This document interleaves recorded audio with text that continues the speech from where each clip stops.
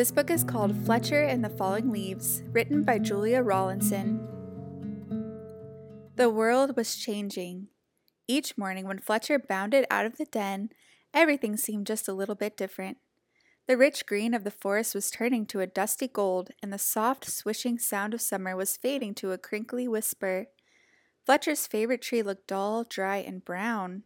Fletcher was beginning to get worried. "I think my tree is sick," said Fletcher. "What's wrong with it?" his mother asked. "Its leaves are turning brown," said Fletcher. "Don't worry, it's only autumn," she said. Fletcher ran back to his tree and patted the rough bark. "Don't worry, it's only autumn," he said. "You'll be feeling better soon." But the tree didn't get better. Each day more leaves turned brown. One morning the wind blew a small brown leaf off of a branch.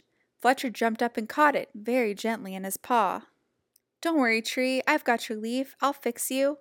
Fletcher looked around, picked a nice piece of grass, and carefully tied the leaf to a branch.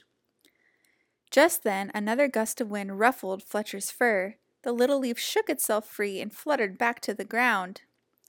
Fletcher picked it up again and thought very hard. Then he poked the leaf onto a twig and pushed it down firmly. "Now you hold on tight," said Fletcher. "No more flying around." The little leaf gave a tiny rustle in reply. The next day a strong wind was blowing through the forest. Fletcher rushed out of the den and ran all the way to his tree. Lots of branches were bare, and little lost leaves spun everywhere. "Don't worry, tree, I'll catch them for you, I promise." Round and round and round whirled Fletcher after the swirling leaves. "Leaves? Wonderful! Just what I need for my nest," said a squirrel. "But these belong to the tree," said Fletcher. "Don't take them away." "The tree doesn't need them anymore," said the squirrel, bounding off. "Help! Help! The wind and the squirrel are stealing our leaves!" cried Fletcher. "Leaves? Terrific! Just what I need to keep warm," said a porcupine, rolling around. "But these belong to the tree," said Fletcher, plucking leaves from the porcupine's needles. "Not any more," snuffled the porcupine, and away he rolled. "Help! Help! The wind, the squirrel, and the porcupine are stealing our leaves!" cried Fletcher. Suddenly, a flock of friendly birds swooped down from the sky. They picked up the leaves in their beaks and poked them onto the tree's branches. Soon the tree was leafy again, and Fletcher flopped down and smiled. "Thank you, birds, thank you," he gasped as the birds fluttered away. He lay looking up to the leaves of the sky and drifted off to sleep. But the wind continued to blow and the branches still danced. The leaves shivered and shook themselves and began to wriggle free.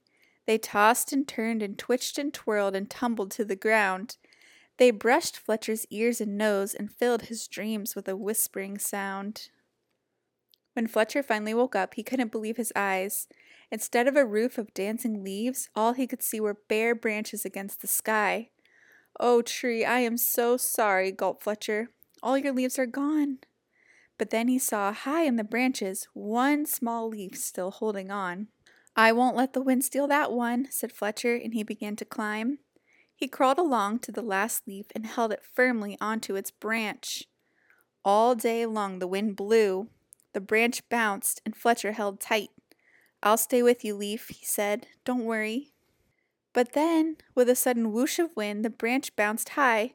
With a plip, the leaf let go and fluttered like a little flag clutched in Fletcher's paw. Fletcher looked sadly at the leaf he had promised to save.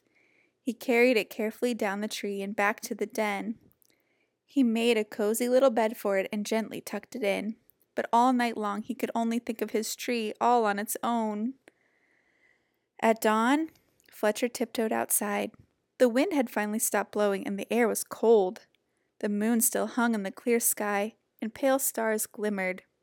As he came to his favorite tree, Fletcher saw a magical sight. The tree was hung with 1,000 icicles, shining silver in the early light. "You are more beautiful than ever," whispered Fletcher. "But are you all right?"